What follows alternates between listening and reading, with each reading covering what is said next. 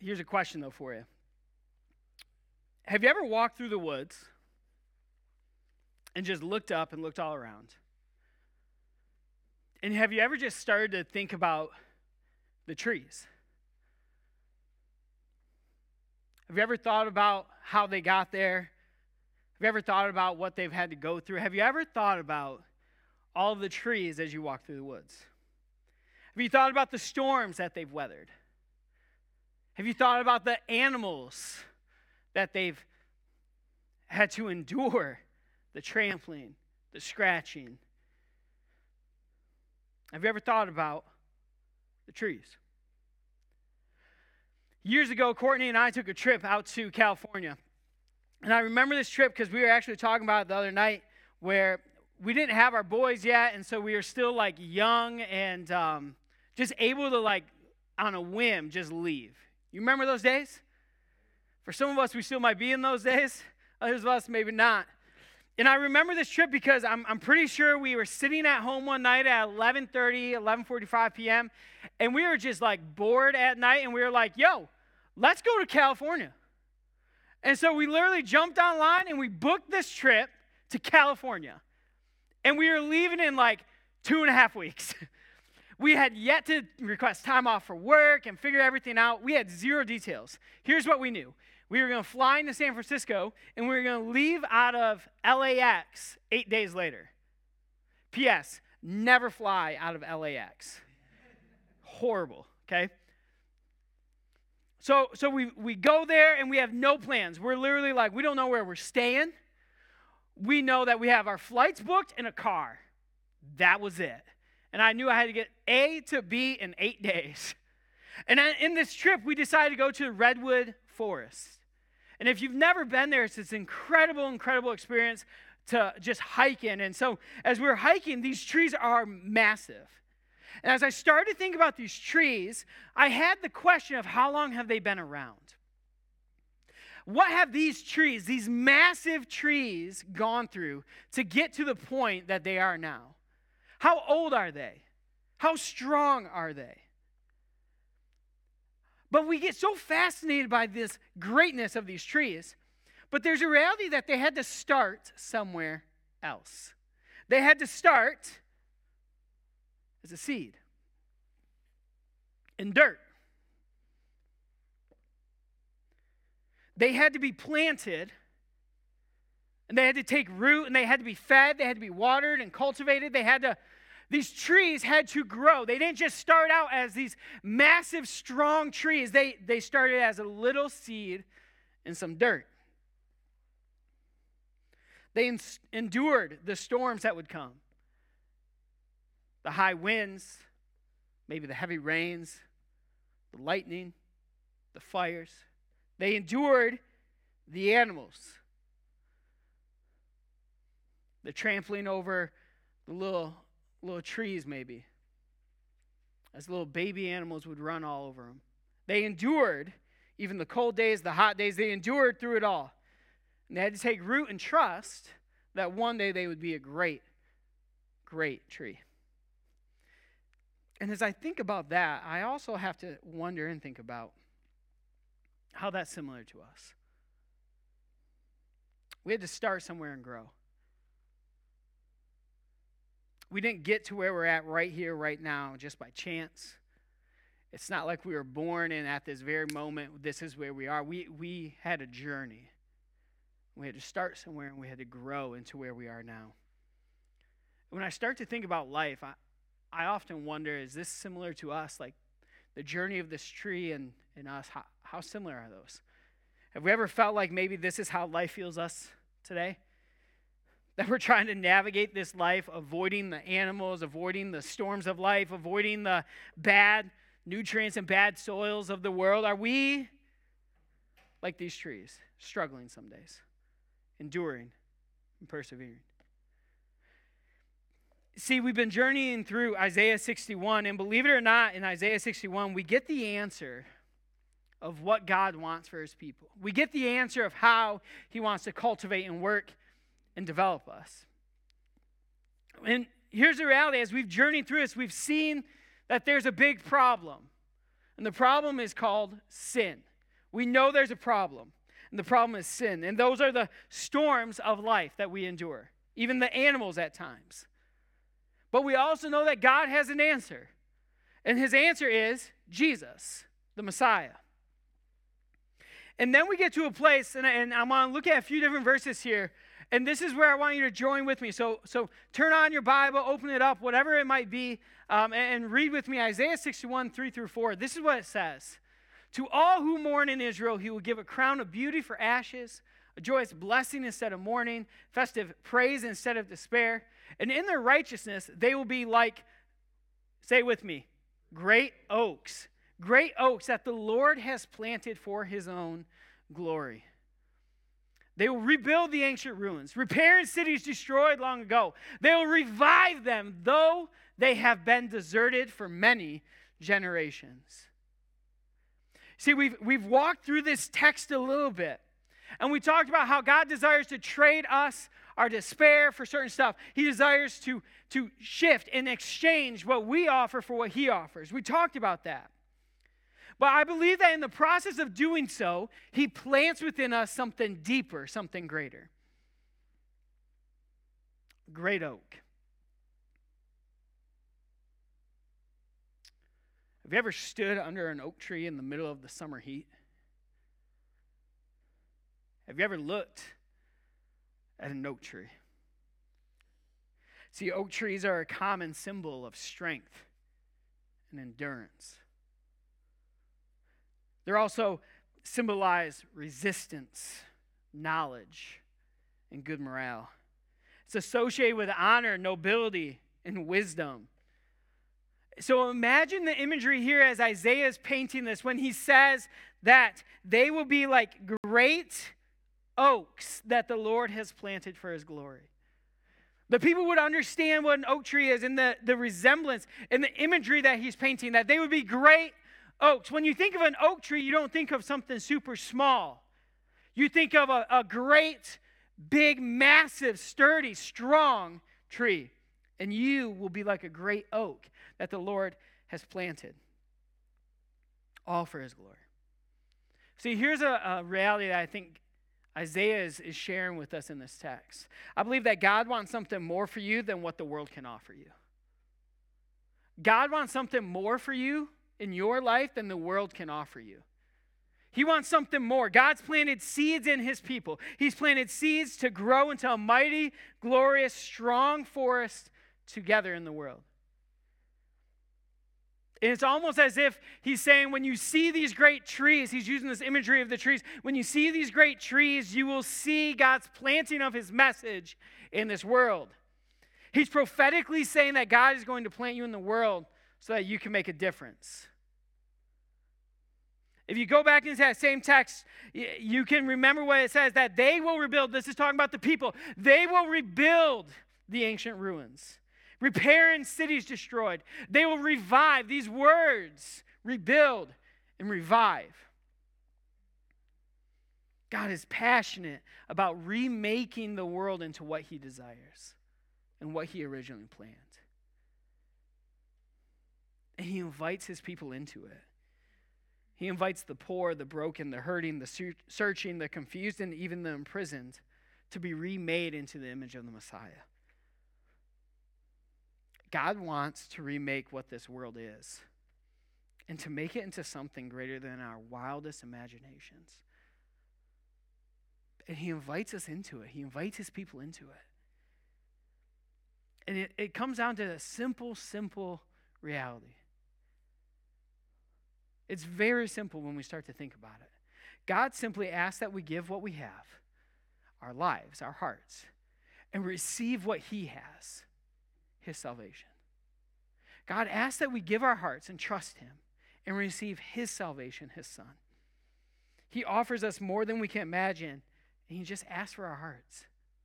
He asks for our lives. And when we do this, everything changes. Everything changes. Look what happens in verse 10 of this chapter. There's a dynamic thing that happens here. I am overwhelmed with joy in the Lord, my God, For he has dressed me with the clothing of salvation, draped me in the robe of righteousness. I am like a bridegroom dressed for his wedding, or a bride with her jewels. Now, if you were to read this whole entire chapter, you understand that there's something dynamic that happens in verse 10. The tone radically and completely shifts. So the first 9 verses are the Messiah, essentially are Jesus speaking in Isaiah 61. This is the Messiah speaking. This is where Jesus is basically saying in Isaiah the prophet of the Spirit of the Lord is upon me. I am anointed. This is a prophetic word that happens the first 9 words or verses. And then verse 10 happens. And this is Isaiah the prophet responding. And again, read his response. He says, I'm overwhelmed with joy. Overwhelmed with joy. It's not this moment, but rather it's a joyous lifestyle now that he is living in. When we understand what God has done, it's no longer just a joyous moment. It's a joyous lifestyle that we get to live and abide in because God is with us. And here's what's so beautiful. I love the imagery that Isaiah goes and just weaves throughout this. He talks about this moment where we are being robed and clothed in certain things. Verse 10, remember it says that he has dressed me with the clothing of salvation. Clothing of salvation. Draped me in a robe of righteousness. See, these are symbolic words. These are not words that he just chose by chance. These are words that he chose on purpose for a purpose. They serve a deeper symbol. See, in the New Testament, when we read about robes, it was this symbol of being cleansed and justified. A robe is placed over God's children so that when God sees them, he sees them as clean and washed. It symbolizes that they are accepted and justified by God. And Isaiah is speaking and pointing directly to that. He's speaking and pointing directly to what Jesus is going to do hundreds of years later. That Jesus will clothe us in robes and garments of salvation and righteousness. That we will be justified. And here's something that I don't want us to miss either. It doesn't say that, Isaiah doesn't say, and I have earned these robes. It doesn't say I have bought these robes, but rather it says that he has given me these robes. God puts them on his prophet, on his people. They are given to us. God gives them and he uses these robes to show us that he has claimed us and he loves us and he has justified and accepted us. This is the moment where he's essentially saying, give me your brokenness and I will clothe you with my wholeness. Give me your sinfulness, and I will clothe you with my forgiveness. Give me your shame, and I will give you my presence. See, the blessing is one that grows also. It grows. God takes what we offer to him, and he gives us his son in his presence, and it continues to grow within us. And he continues on in verse 11. This is what he says. The sovereign Lord will show his justice to the nations of the world, and everyone will praise him. His righteousness will be like a garden in early spring with plants springing up everywhere.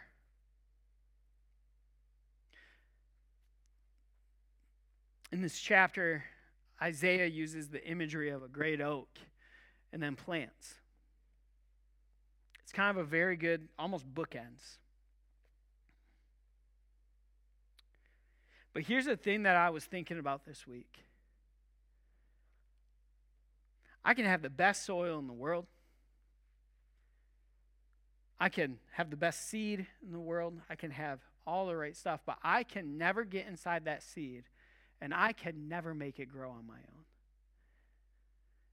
It's not like when I plant it in this soil that I can then open it all up and make it grow. There's things that have to happen.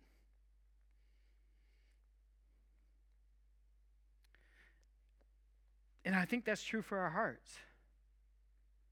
I think that's true for our hearts, our souls, and our lives, that we've been planted here where we are. Just like the Israelites were planted exactly where they are for exactly the right moment. And even the early followers, his disciples and the apostles, to do what God has in store for us. If we look at the world as this soil, follow me with this. If this is the world as this soil, the first thing that we see is this. It's messy and it's dirty. Soil is dirty. Your hands are inevitably going to get dirty if you play with the soil. And if our world is the soil, that means our world is also messy and dirty. Can we agree on that? Our world is messy and dirty. And here's the other thing is that I'm not a big planner, right?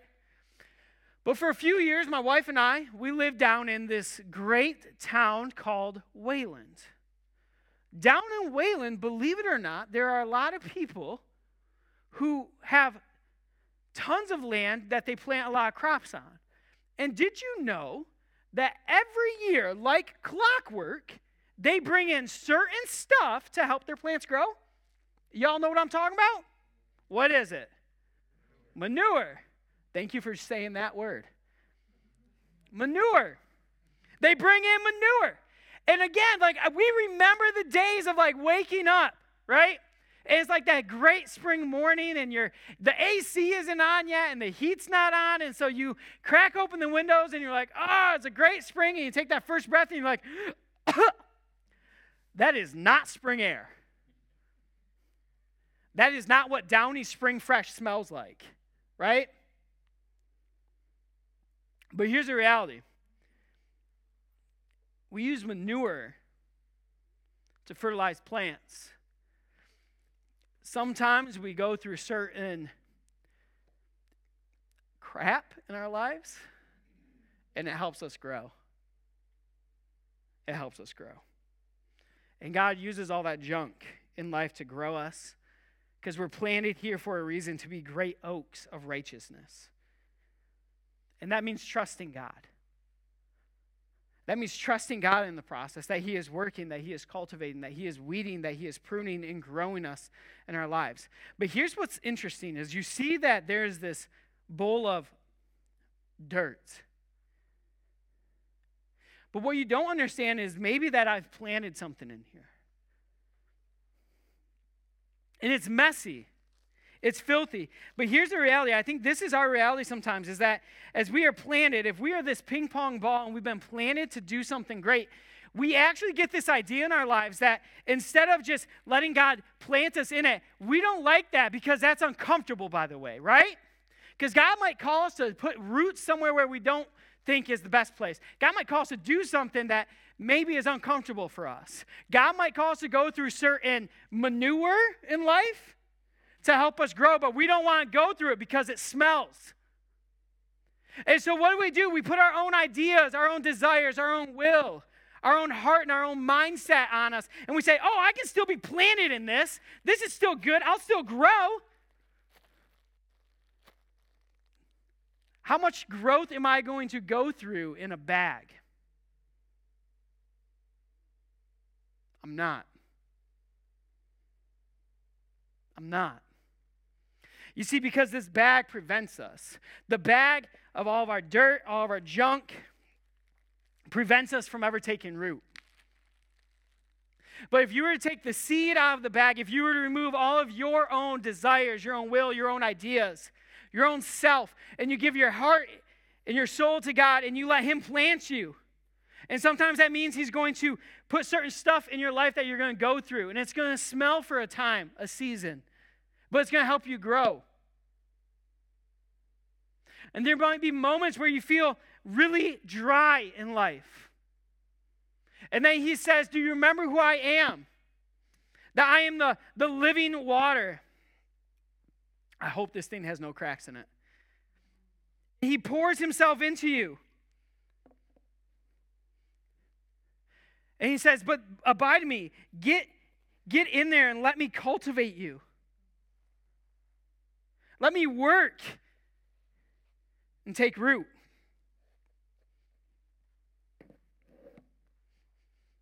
And as he does that, God knows that he had to get dirty. And he's okay with it. He's okay with the mess of this world. See, God asks us a simple question. It's very simple. Give what we have, our lives, and receive what he has, his salvation, his son. And he wants all of us. He wants all of us. He wants to get his hands dirty with us. He wants to be in the mix. He wants to be okay with us allowing him to cultivate us, to prune us, to water us, to feed us. And when we do that, he takes all of the dirt, all of the mess, all of the nastiness of our world. He gets his hands dirty. He says, but watch what I can grow. It's very simple. Give God your life, and he will give you his presence. Give God your life, he will give you his presence and his salvation. But so many of us are holding out. So many of us will maybe only open the baggie just a crack. Because this is our comfort. But it's holding us back from fully experiencing what God has in store for our lives. And God says, give me it all. Give me your life. Give me your heart. And I will give you my salvation and my presence. So what does that mean for us today?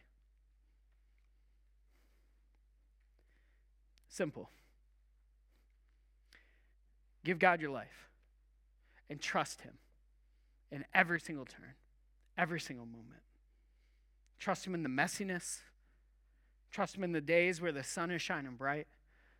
Trust him in the days where it feels like the storms of this world are just bogging down on you. Trust him. And I know that there might be some of us today that maybe have never, ever actually taken that step to put our faith in Jesus. There may be people who are watching right now, or maybe people who will watch a week later or a few days later, whatever it might be, that have never taken the step to put their faith and their life in Jesus' hands. They've never allowed God to get dirty in their life, to put his hand in and to start working in their lives. And they're holding on to this. But they're feeling like they're drowning. They feel like they're suffocating. And so if that's you today, I want you to know that you can have a relationship with Jesus. Confess your sins. Confess that you need him to save you, to forgive you. And that you acknowledge him as your Savior. And he will come and abide in your life. He will walk with you and grow with you. And maybe there's some of us who we've put our trust and our life in Jesus' hands. But maybe we're going through a season right now where we're struggling. The storms of life, the animals of this life seem to just be harming us. And it's hard to see the light. I want to invite you today to take a moment and just ask him to continue to cultivate you, continue to water you, continue to pour his Spirit out upon you.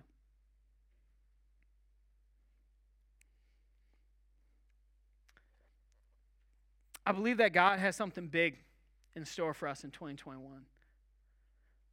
And I'm not going to stand up here and say 2021 is going to be, the year where all the pandemic goes away, or I'm not going to stand up here and says everything's going to go back to normal. I'm not going to stand. I believe 2021, though, God is going to move swiftly. And I don't know what that looks like yet, but I believe he will. I believe he has something big in store. And I believe that even as a church right now, as the Story Church, I believe God has something big in store for us too.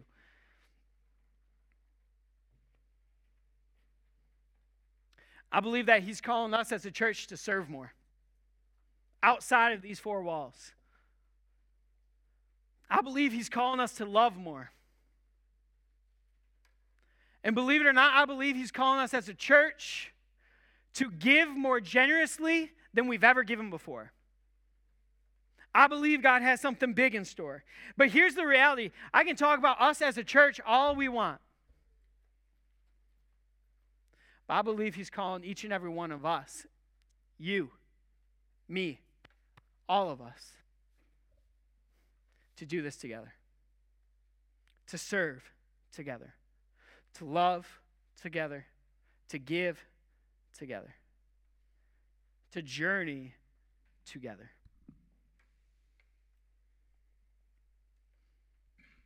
I believe that God's calling us to take a big step. And so during this next year, we're going to take some big steps. We're going to serve more outside of our walls. We're going to be partnering with some other churches maybe in serving. We're going to be looking to, and this one blows my mind, but I just have this feeling of God's calling us, and I believe it, to give generously. To bless families maybe.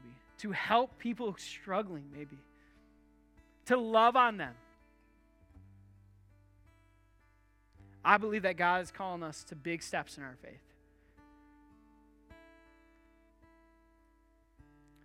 In order to take those steps, we have to trust him every single moment. Because his hands got dirty for us.